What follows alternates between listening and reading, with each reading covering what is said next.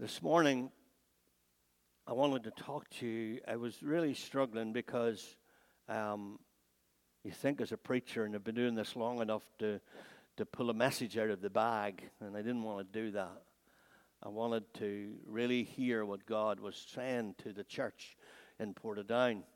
And so I began to ponder the fact that as we've talked about presence and stuff, we've talked a lot about the church. We've talked a lot about us together, working together as a church, and that's really important because we need to work together. But I thought this morning what I'd love to talk to you about is I'd love to talk to you about your personal worship. I'd love to talk to you about you. I'd love to talk to you about you this morning. How's you? Because a lot of messages are geared to encourage us as a church to working together, and that's okay. That's very, very good. But I discovered when in Israel lately that when we went up to the Temple Mount and we went up to the Dome of the Rock, I began to realize that whenever they built the Dome of the Rock, they built it from a model. Isn't that interesting? They built a little one on the side to scale, and then they built the big thing from the model. And that's really interesting because can I say that any church is only as strong as the homes it represents. There's something about carrying God in our personal daily lives. In our next slide, you'll see a picture of the tabernacle.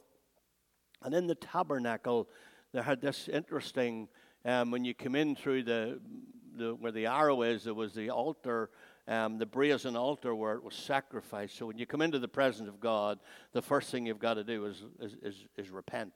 The first thing you've got to do is sacrifice. The next object was the laver, and the laver is symbolic in Scripture of the Holy Spirit. It's quite interesting for all the detail of the tabernacle, absolute detail in every area, right down to the very sockets that the timbers went into. The laver has no dimensions.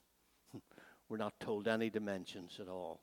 And it's symbolic of the Holy Spirit, so that's interesting, isn't it? No dimensions. When you go in to the holy place, you have on the left-hand side the candlestick, the seven-branch candlestick, and then at the entrance to the Holy of Holies, you have the incense altar where they would sacrifice before they would go into the Holy of Holies once a year. But this thing over on the right was the table of showbread, and it was changed every Sabbath day. So every week the bread, the 12 loaves would have been refreshed and made new, and the priest could have eaten the old ones. And of course, this bread was pointing to Jesus. Everything about the tabernacle pointed to Jesus, of course. And so it was pointing to the bread of life, right? And it was pointing to the fact that God was their provider. He was not only their spiritual provider, he was their physical provider. He was Jehovah Jireh. But my question is this. My question is, where did they bake that bread? I've studied the tabernacle for a long time. I've never found an oven in it. There's no oven in the tabernacle because, you see, they bake the bread at home. And what you bake at home, you carry into environments. What you bake in your personal time with God, you carry into your workplace, you carry into your school, you carry into your factory, you carry into your university, how you live your life, how you personally live your life. It's definitely easier to worship corporately than it is alone. It's easy to hide in corporate worship. It's easy to pretend, and it's easy to become a consumer, especially in today's environment. Isn't it interesting that in Matthew 7:21, when Jesus was teaching the Sermon on the Mount, he talked about many would come in that final day and say, "Lord, Lord, did we not prophesy in your name? And we cast out demons in your name, and we did many mighty works in your name." And then he says, "I will declare to them, I never knew you." Because it's easy to use the word we. Oh, I go to Portadown Emmanuel. We have a food bank. We have a pantry. We help the poor. We do loads of things. We have a great compassion team. We are great as a church. The we won't cut in the final day. The we's not enough when you stand before God. He'll say, now hold on a wee minute. I know all about the we, but the problem is I never knew you. What did you do?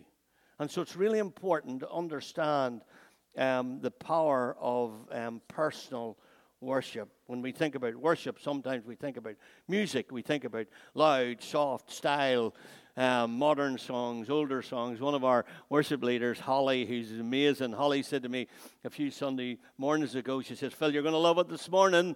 It's got some oldies for you. I was thinking of Graham Kendricks, you know. I was thinking of Ron Canole. They've just blocked half the congregation out this morning.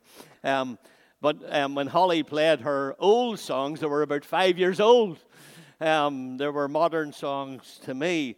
But of course, you will already know that these singing songs are but byproducts of worship. Worship is a lifestyle. Worship is how you live. Worship is personal. When my mom was alive, she lived in the country, and my dad was ill for many, many years. My dad took Alzheimer's when he was 67 and lived till he was 87. And the last 12 years of his life, he was just totally immobile. My dad was a hefty man, and I said of all the good traits I could have inherited from my dad, I got his figure and his hairline. But there's 7 kids in our family, so we had a rota to go, and literally we would lift him in the morning and change him. 9 o'clock, somebody would go back at 1. We would do that at 6, and then it was back to bed at 9. And of course, we had nurses, but he was hefty, and so they needed help to turn and all of that, and we would have a rota. And I had 4 times in the week for 12 years. They were in my diary 4 times, and when I'd go down there, my mum, there was a little country shop called Breen's Shop, and my mum would send me for the messages. It was interesting in your 40s to go for the messages. Mum would push a £20 note. You always had to take the money. You could not take the money. I always kept keeping the change as well. It was great. And she would say, son, will you run down and get my messages? And I loved that. I loved going down the little country shop and getting my mum's messages. You can go and get somebody's messages, but you can't go and worship for somebody. You can't say, will you scoot down to church, sir, and worship for me today? Would you go into the quiet place and do some praying for me? You can't do that. It's something and so we need to be always listening for the fresh word. I can say this as a 65-year-old now, that it doesn't get any easier, the discipline of taking time in the Word of God, taking time in the presence of God. There's a passage on the screen that was the passage that guided me to start out back 30 years ago when I was really seeking God about doing something for the broken people of Craigavon. My story is I was a coal man in Craigavon. I was carrying coal, and the brokenness of this city broke my heart.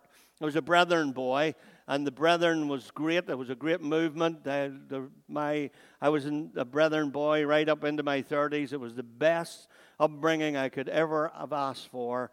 But I knew I couldn't bring these people there. They weren't ready for church, but church wasn't really ready for them. And so we started something in the house, and this was the verse that God gave me. We turned and journeyed into the wilderness in the direction of the Red Sea, as the Lord told me. That's interesting. So God spoke and told them to go the direction of the Red Sea, right? And then it says, and for many days we traveled around Mount Seir. Then the Lord said to me, so the Lord spoke again. The Lord spoke again. Now, you've done this long enough.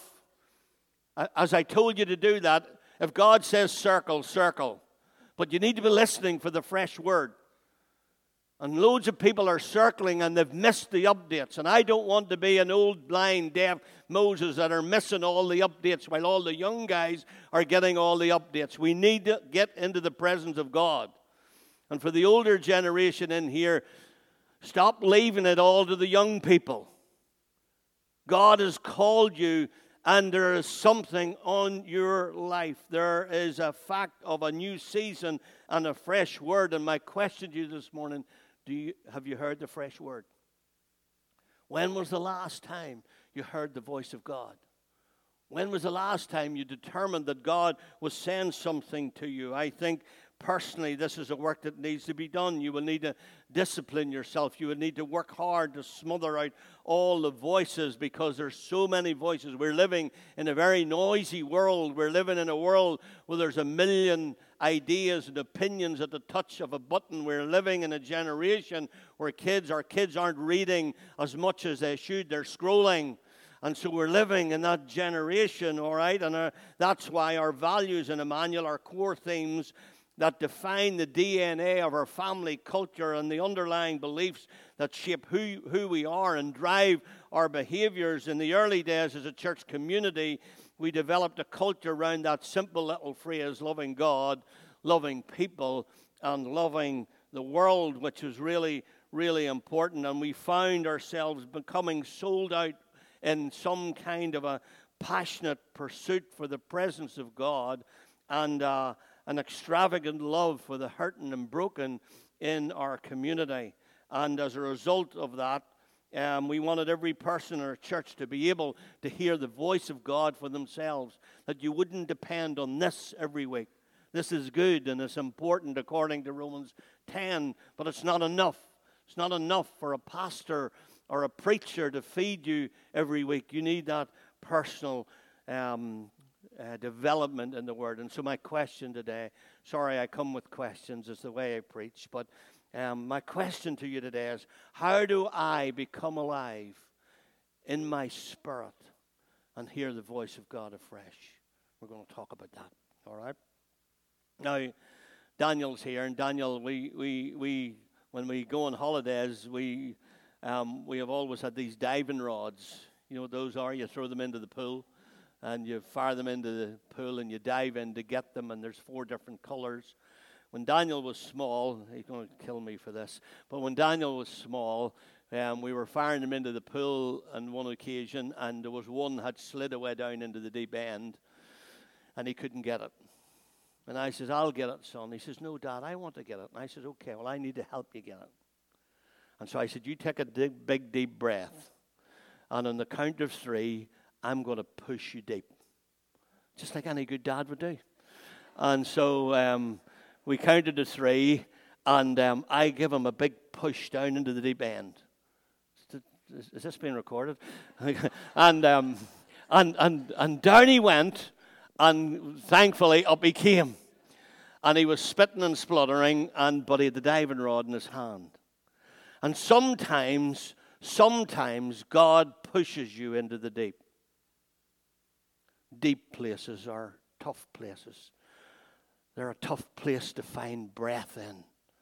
They're a tough place to find life in. You don't want to stay there too long, but they're important to be there. And so I want to take you into something deep this morning. Turn with me, if you've got a Bible, turn with me to Exodus 3. It's not on the screen because I'd love you to read it if you've got a phone or a Bible, or if you just want to listen on. Verses 1 to 6, Exodus 3. Now Moses was tending the flock of Jethro, his father-in-law, the priest of Midian. And he led the flock to the west side of the wilderness and came to Horeb, the mountain of God. And the angel of the Lord appeared to him in a flame of fire out of the midst of a bush. He looked, and behold, the bush was burning, yet it was not consumed. And Moses said, I will turn aside to see this great sight, why the bush is not burned. And when the Lord saw that he turned aside to see, God called to him out of the bush. I want you to mark that. If you mark your Bible, or if you've got a highlighter or whatever you do, or mark it in your mind, when the Lord saw that he turned aside to see. And he said, here I am. Then he said, do not come near. Take your sandals off your feet, for the place where you're standing is holy ground. And he said, I am the God of your father, the God of Abram, the God of Isaac, and the God of Jacob. 367 years. And Moses hid his face, for he was afraid to look at God. Now, the Lord always honors and blesses the public reading of his word, and today is no different. We say, speak, Lord, your sons and your daughters are listening. Now, the story so far, when you get to Exodus 3, so far things are really good for him. But before the triumph, there was a tragedy. Before the triumph of chapter 3, you've got the tragedy of chapter 2. In chapter 2, he had long since realized that he had more in common with the slaves than he had with the Egyptians.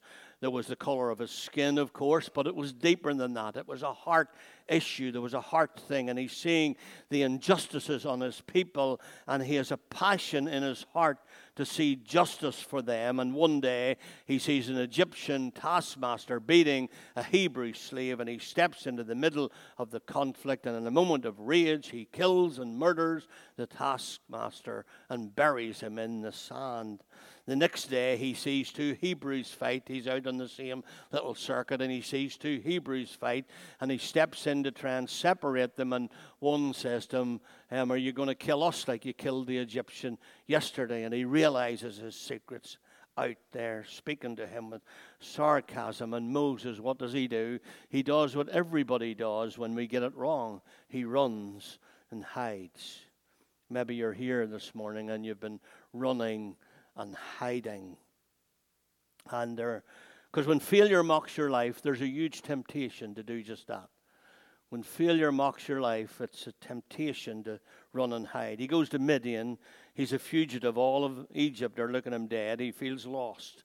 And it's just here that his life actually takes a little turn. He's 40 years of age, and his life takes a turn, and things start to look up for him. He gets brought into Jethro's family. He falls in love with Jethro's daughter, and he's given a life. He's given a job, and then he's given a wife.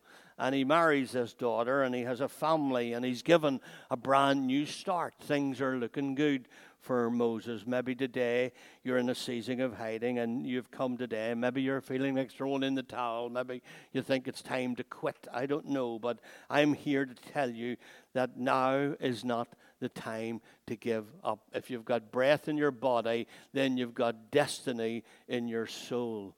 And so what I'm here to do today, that God sent this wee short man with very little hair to tell you that you're called for more. You're called for more. You're called for more. And there's got to be more, all right? And there's more for you. I don't care what age you're. I don't care if you're in your 70s, your 80s, or your 90s. Even if you're 100, I don't think there's anybody 100 here, but there we go. I don't care how bad your mistake. I don't care how much you've messed up. I don't care. It wasn't your phone alarm woke you this morning. It was the grace of Almighty God. All right? If you've got breath in your body, I've said you've got destiny in your soul. You're called for more. Now, Moses, up to this point, as I say, he's got a wife, he's got a family, he's got a job. He's now 80. He's gotten over his failures. Time has passed. He's had a bit of healing by the time he meets this burning bush. His failures are in his history, and now he's settled in to just fulfill his days as a good husband, a good father, and a faithful employee.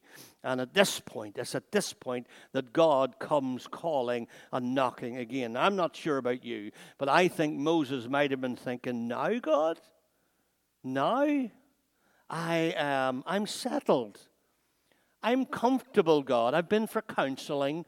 I've worked through all my anxiety and all my stuff. Don't knock my door at the minute. Head down to Chris's or Brona's.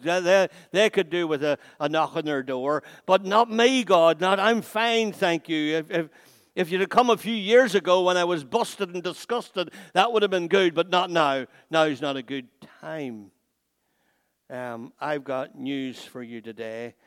Jesus comes and calls you to more, not just from failure, but from comfort. He comes and he calls you to more, not just from failure, but from comfort. We're big into talking about God calling us from failure, but maybe today God's calling you from comfort. Here's the problem for many today. You thought comfort was the goal, didn't you? But comfort is the very thing that could rob you from the kingdom of God. Comfort was never the end result. It was always the kingdom. Jesus didn't die on the cross to make you comfortable. Jesus died on the cross to advance and build his kingdom. All right, and for all in the room who think it's past their day. I'm in the older bracket now. Although like when you go to fill in forms, it's the over 50s, so I'm still young.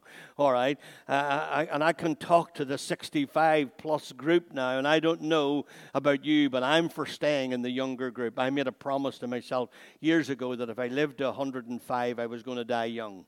So I'm going to stay young. And in all seriousness, here's the thing. Those of you who are maybe in your 70s today or in your 80s or whatever, you've got the most wisdom of anybody else in the room. You have and why would you leave it to us younger ones who are still trying to work it out? Why would you do that? We need your voice now more than ever. You are called for more. There is no retirement in the kingdom. You can retire from your work. That's fine and proper and the right thing to do. But in the kingdom, you're called for more, always called for more. More of His grace, more of His love, more of His Spirit, more of the kingdom bursting out of your life. You're called for more. Now, I've got 3 points, all right? All that to get the 3 points. All right, just 3 points. Here we go. First point is this. Don't let trial or comfort distract you. Don't let trial. Moses doesn't run away. He's interested, you see. Moses says, I will turn aside and see this great sight. And God is good at getting people's attention, so be careful you don't miss His call. The eternal God of heaven wants to take you deeper than you've ever gone, so don't be distracted by anything, by your trial or by your comfort, by the anxiety of your job, by the stresses of your family, by the comfort of your present life. The saddest thing I've done in the last 30 years is pray for people in their lean periods only to watch when their faith grows and things, or when their lean period goes and things start to go good, they lose their faith and they walk away from God. I've prayed for people in the darkest hours only to watch them. One person in particular strikes me. I prayed for his business. I prayed when he was in a really difficult, bad place. God blessed him immensely, and he is nowhere with God today. And that's one of my saddest things in my job. And so please don't miss the invitation to the great just because you settled for good. All right? Don't miss the invitation to the great just because you settled for good. Don't miss the more of God for things, even though good, that have no eternal significance. Now, second point, there we go. Examine what's in between. The bush is burning. It's not being consumed and the beat at all. It's talking. It's a pretty good day for Moses. Well, it's a weird day. God is speaking through this fire, and He's calling Moses by name. The eternal God of heaven has not forgot who Moses is through these 40 years of wandering in the desert. But He says a strange thing. He says, do not come near. Take off your sandals from your feet, for the place you're standing is holy ground. Now remember, Moses is a shepherd. Hope I'm not being offensive, but he's got dung and dirt on his shoes. He has to have. And God doesn't want the dirt of the past to hinder the destiny of His future. God doesn't want the dirt of His past to hinder the destiny of His future. God is saying, remove the things that would lie between your flesh and my sovereign power. What is it today? What is it? You know what? It's the thing that jumped to your mind right away. The thing in your flesh that stands between you and God's sovereign power. We've all got something. I've done this job long enough to know that everybody's got issues. Everybody, me included. I say even the wee bitty deer going over the road in her Zimmer, she's got them too. We've all got them. Every single person alive has got issues. God is talking here, and He's saying, you need to rid yourself. You need to remove. Can I be so bold to say, let's not get too familiar with the place we serve and honor and love God. I know this is beautiful, your new building, but we become so used to a place and can walk in without taking our shoes off. We can just walk in having given our Saturday night to something that's just carnal. Let's not get used to walking into the presence of God with our shoes on. Now, you know I'm not talking literally because I don't want the smell. All right?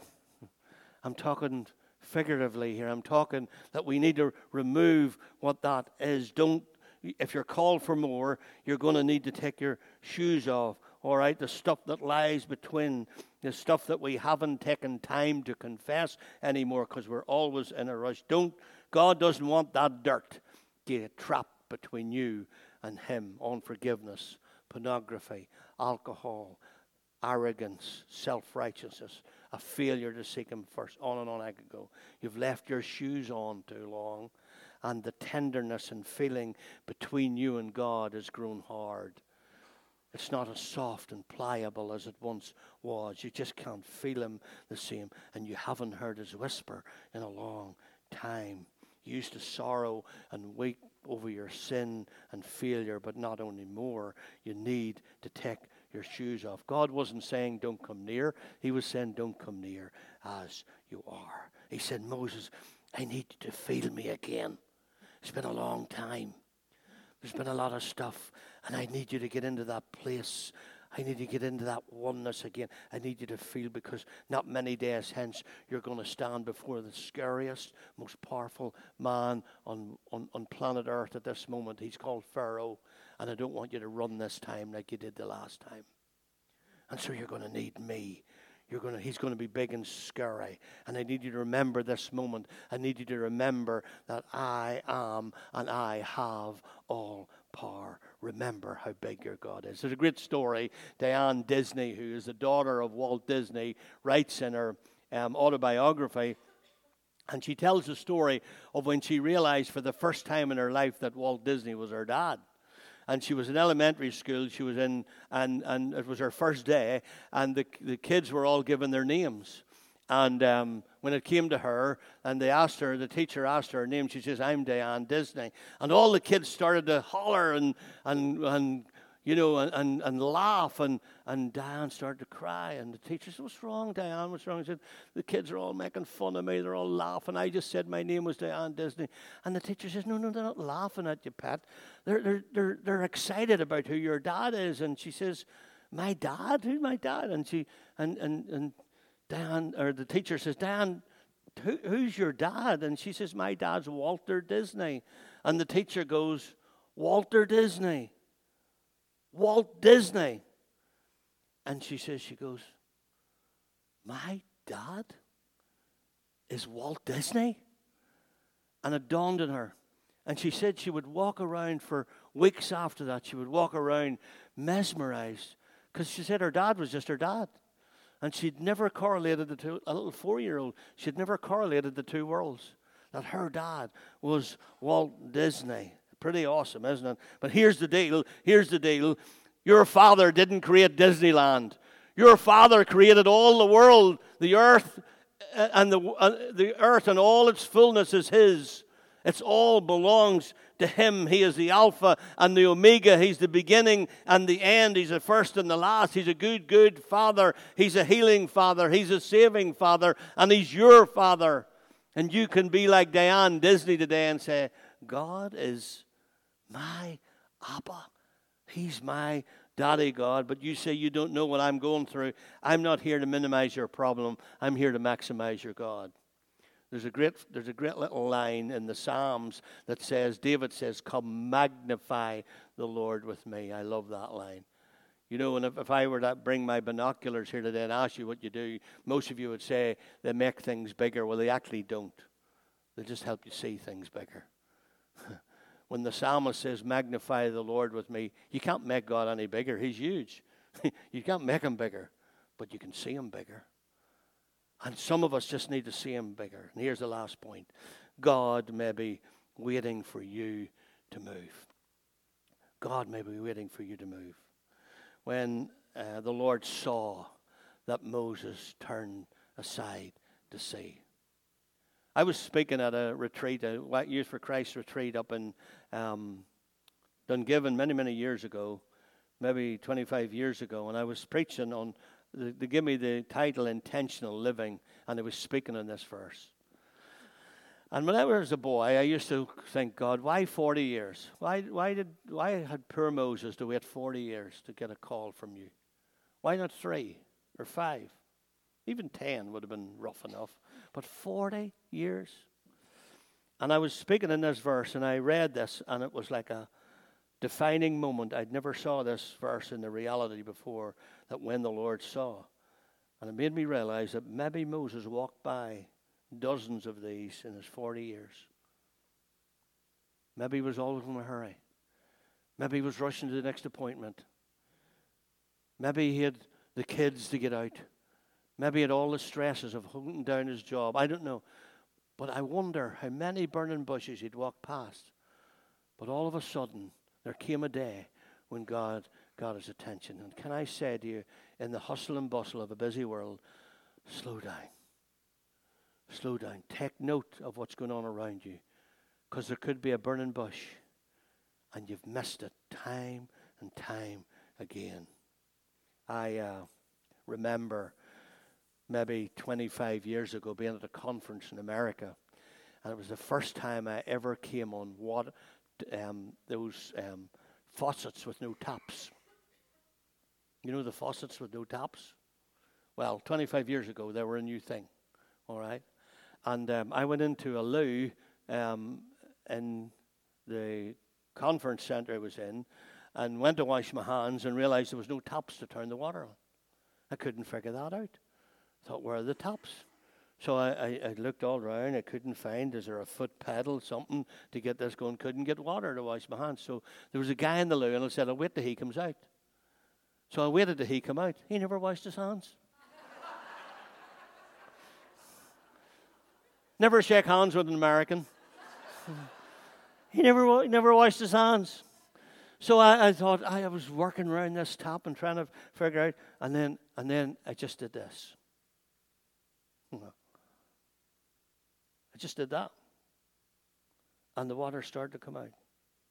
And I realized I didn't have to wrestle. I didn't have to turn anything. If you get this soon, you get home earlier. I just did this. I didn't need to wrestle. I didn't need to turn anything. I didn't need to switch anything. I didn't need to jump in. There was no foot pedals. I just did this. You know, the presence of God is here today. And you don't need to turn it on. And you don't need to manipulate it. And you don't need to do any specific dance to get him to appear. You just need to be receptive. And the water will begin to come out of the faucet. And the blessing of God will come. You see, Jesus has already made the first move. He defeated Satan at Calvary. And he made the first move. It was when we were still sinners that Christ died for the ungodly. And I'm finishing in 2 ticks. And I just did this. I held out my hands. Funny how God is calling us to wait on him. Moses, kind of all of Moses' excuses are funny. He talks about not being a good speaker. I'm not sure whether or not Moses believed a lie, because there's a verse on the screen that I stumbled on lately in Acts 7 that says Moses was educated in all the wisdom of Egyptian and was powerful in speech and action. So, and here's the thing. If you're going to go with the facts, you need to make sure you go with the truth. If you're going to go with facts, you need to make sure you go with the truth as well. I devised a little plan years ago out of Ephesians 3:20, which is my favorite verse. I have many favorite verses. It is my favorite of favorites. Now unto him who is able to do exceedingly abundantly above all that you can ask or think, because it's according to the power that works in him. To him be glory in the church. That's the truth, all right? And I call this little list my butt list, and I realized that if this and me are going to get into an argument, I'm going to go with this. If this and my doctor get into an argument, I'm going to go with this. If this and the world economies get into an argument, I'm going to go with this. The fact is, things are really tough, you might say this morning. Sin and temptation seek to demolish you, and you're not sure how to keep going. The truth is, that's the fact. The truth is, greater is he that is in you than he that is in the world.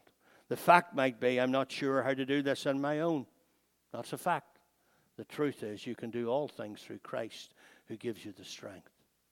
The fact is, I'm tired and I don't feel like praising God. But the truth is, I will bless the Lord at all times. His praise shall be continually in my mouth. The fact is, you think the enemy is inflicting serious injury on you.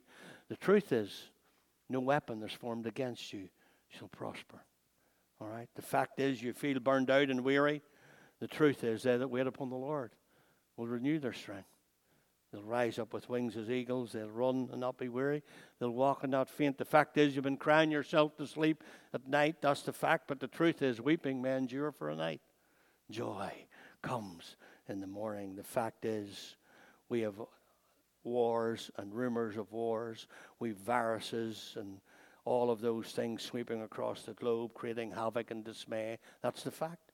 But the truth is, the earth is the Lord's and the fullness thereof, the world and they that dwell therein. The King is still on the throne, my friends. Life is real. Tough times may come, loved ones may die, but eternity is real, and it's a never-ending eternity of awesomeness. Paul would put it this way: eye hasn't seen, ear hasn't heard, neither has it entered into the heart of man the things that God has prepared for them that love him. Moses would say in Deuteronomy, underneath you and all around you are the everlasting arms. I finish with a story. Maybe our worship team would come and we'll pray. I hope you didn't think I was just speaking to all the oldies this morning. I'm speaking to us all collectively. We're called for more. One of the greatest violinists in the world today is a guy called Joseph Parman. Joseph Parman, renowned violinist. Crowds flock from all over the world to hear him. He's still alive. And when he was 12, he was struck by polio. And he uses crutches and leg braces now to get around. And he was always the last one to get his seat on stage at any orchestra. He was playing in the Lincoln Center in New York, a very difficult piece. And he was about 90 seconds in when there was a loud twang of a string breaking, could be heard right to the back of the hall. And the orchestra played softly to cover, and everyone was wondering what was going to happen, because protocol would allow the lead violinist to go off stage and restring and retune his violin. But Parman had sat down, had taken off his leg braces, so he didn't have that privilege. And so according to the Boston Globe, Mr. Parman waved the orchestra on and instantly transposed the music to 3 strings instead of 4. And played the piece flawlessly. Now, that doesn't seem like a big deal to me, but the musicians here will all probably tell me that's a big deal. That's a big deal. And when he had finished, when it came to the end, there was a stunned silence. And then the audience stood and began to applaud him and roar. And the orchestra that was with him stood and started to bang their instruments on the floor in honor to Parman.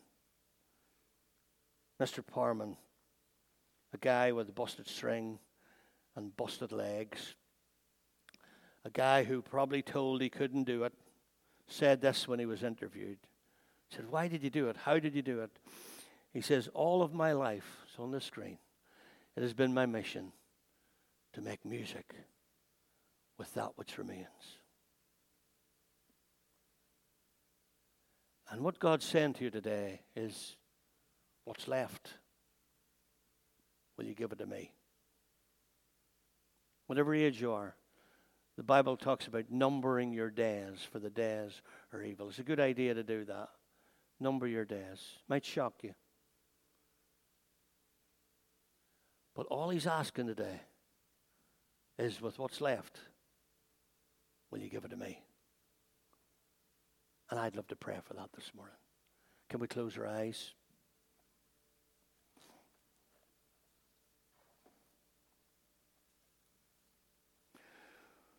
We're going to sing a song in a moment to come to the altar. And it might be a good idea just to do that. One of the things I found in Kingdom and being a Christian all my life, got saved when I was 6, so you can do the maths. I found that everything I get from God, I responded to something. I responded to a call of salvation. I responded to the infilling of the Holy Spirit. I respond to Him every day in my quiet time. I said, God, would you come afresh? And maybe while we're singing this song, let me just pray now, and then we're singing this song, maybe it might be a good idea just to come to the front. Just as an act of God, all my life, I'm making it a mission now to make music with that which remains. I'm going to give the rest to you. So God, I pray right now, in the solemnness of this hour, as we come to conclusion today, that you would minister by your strength and by your heart. And I pray, God, for those that are older in the room and for those that are younger, that we just give the rest to you. Say, God, all for you in Jesus' name. Let's stand and worship. Thanks, Lisa.